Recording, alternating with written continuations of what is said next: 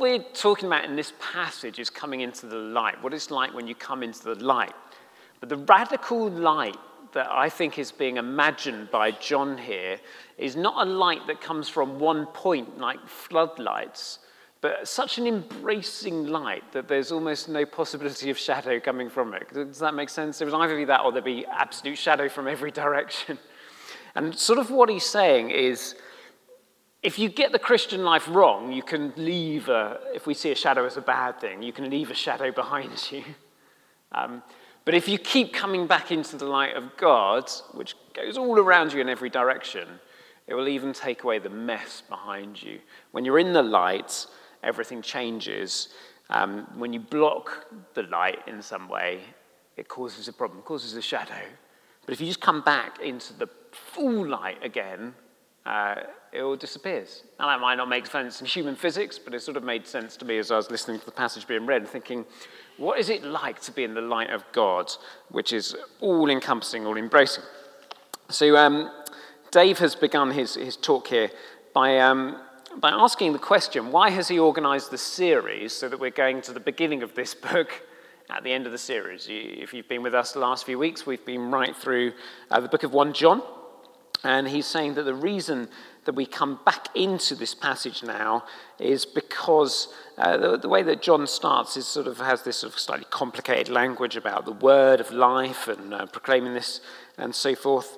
And reading the rest of the book in some ways makes sense of what's happening. John's addressing his readers and hearers as my children or my dear children, and he's reminding us of the sermons we've heard over the last few weeks. So Stephen talking about God being our Father. And he was saying, if you remember a few weeks ago, that when Jesus comes into the world, 260 out of about 400 references to God the Father are in very intimate terms with Jesus. Jesus changes the story for us. He adapts how we see the picture of God. Dennis then was telling us about what is being valuable and how do we steer through our lives, and talking about the Holy Spirit being one that helps us in there. And he was reminding us of a story that I told about a lamb who cried when her lamb was a girl who cried when her lamb was sold, and how the buyer misunderstood her tears of happiness, selling the lamb or giving the lamb back to her, which she then delighted in eating. And something around how Jesus is Lord, and then Emma talking about faith overcoming faith, having victory, and all these things. But as we look back at 1 John, we hear him saying that he wants to proclaim a message. There's a message that he wants to proclaim to us, and it's about this word of life, and this light of the world, as we're going to have it here. This Christ, the eternal word, is in sort of face-to-face fellowship. He's the one who brings us close to God, and this can apply to us as well. He's saying we've seen the word of life. It's appeared. We testify it. We proclaim it to you. And what was the Father has appeared to us. We proclaim what we've seen and heard, so that you can have fellowship with us. Our fellowships with the Father and his Son, Jesus Christ.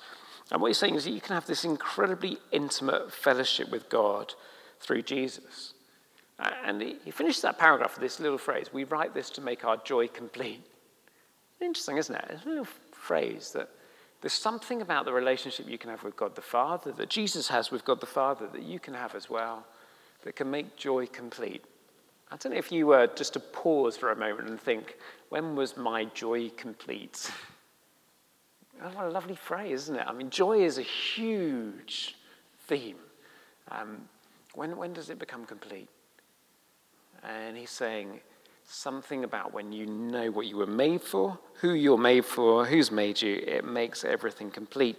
It's when you can call God Daddy, Abba, Daddy, that sort of sense of where they're in it. Dave says there was never a time when the word of God was not, and yet there was a moment, a definitive moment, when the word of life appeared, when it was manifested and experienced by humanity in this material world of time and space. The Christian message has taken personal form in a person who could be seen, heard, and even touched. And the gospel in which we believe and by which we're saved is the eternal Son of the Father who, for us mankind and for our salvation, came down from heaven by the power of the Holy Spirit, who became incarnate of the Virgin Mary and was made man, as we read in the Creed. And John then, Dave carries on to say, uses the term light to talk about God. In the beginning, light. He reminds us of Genesis 1, verse 3, where God speaks and light happens. Light and love are the essence of who God is. There's a correlation between God's word and light. His words execute his purposes, both actions and words reveal God's character. God who creates begins with light, and this light comes growth, activity, beauty, life, and light itself. But God is light. And if you want to be in a relationship with God, you have to come into the light. This is verse 5 onwards.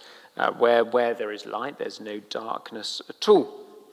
If we look down then at verse 8, we cannot say we are not sinners, denying our sinful nature, which goes on inside. We cannot say I haven't sinned, denying the outward symptoms. For denying our sinful activities make God out to be a liar. As we walk with God in his light, our lives are being searched by his truth. So we'll begin to realize how many marks of sin we have in us. I don't know if you are familiar, there's a prayer called the prayer of examine. And the idea is at the end of a day, you stop and you think back over everything that's gone on in the day, both counting your blessings, name them one by one, but also different mistakes. And it's this sort of idea of scrutinizing yourself as you look through it. And I wonder if that's been your experience of walking with God as you come into his light. Has it made you feel more and more comfortable? I'm just perfectly fine, thank you. Or has it sometimes made you go, oh my goodness me. I'm not quite sure I'm everything I want to be yet. It's strange, isn't it? Because on the one hand, you've got the spotlight on you and you're like, I'm in the light. On the other hand, you're like, I'm also blinded by the night sometimes. And walking closely with God has this unnerving ability to both give us incredible confidence that we know where we're going and we know whose we are, but also when we look in on ourselves to go, oh my goodness me, maybe I'm casting a shadow that I didn't want to cast. Maybe I'm getting in the way of the light. And so oftentimes here, the New Testament rebukes our double-mindedness. There's this story of Charles Spurgeon, who is confronted by a man who claimed to be without sin, and he asks him to dinner. And after hearing the claims through, he picks up a glass of water and throws it in the perfected man's face. And the visitor's not quite so perfect after he has the water chucked in his face. And he replies not very courteously. And Spurgeon said, you see, the old man within you that you thought you got rid of is not dead. He'd simply fainted and could be revived by a glass of water. And even on our best days, we're often just a glass of water away from breaking point, aren't we? There is a danger that we resist this process of conviction and cleansing, that we allow God to go so far and no further, like that penetrating light that hits a blockage. For it's this reason that we need a radical break from sinful nature in order to be true to our relationship with God, in order to bring God glory. If we're to continue to fellowship with God, we must be prepared to let him deal radically with our lives. And this starts with confession.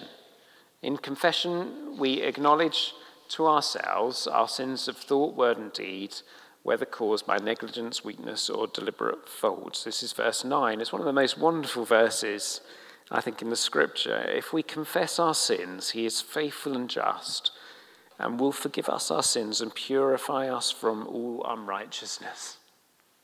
Isn't that wonderful? Well, what do you have to do? All I have to do is confess. What does he do? He purifies us from all unrighteousness. What's the exchange? Me having the humility to go, I've blocked the light. What's the verdict? Here comes the light for you again. This is not on the grounds of how brilliantly we repent. but on the grounds of what he's already done for us when he died for our sins. God be praised that he's given us his Son to shine his light in us and to walk with us as God guided Israel through the desert. Jesus has gone before us and knows the way. Dave says he was listening to Richard Buse at All Souls Langham Place, and he said this: other people around us, they're not going to look at their Bibles, they're going to look at you. Other people aren't going to listen to sermons, they're listening to your vocabulary, your attitudes, your words. You are their Bible. We're the ones who get to show people what the light looks like, what it's like. So what's John's aim in writing about light and about the word coming? His aim in 2 verse 1 is that you will not sin. That you will not sin. That's what he's aiming for, people. He longs us to get to the place where we go, I'm just not going to sin anymore. But he's also, in the same breath, aware that if we claim that we don't sin, we're deceiving ourselves.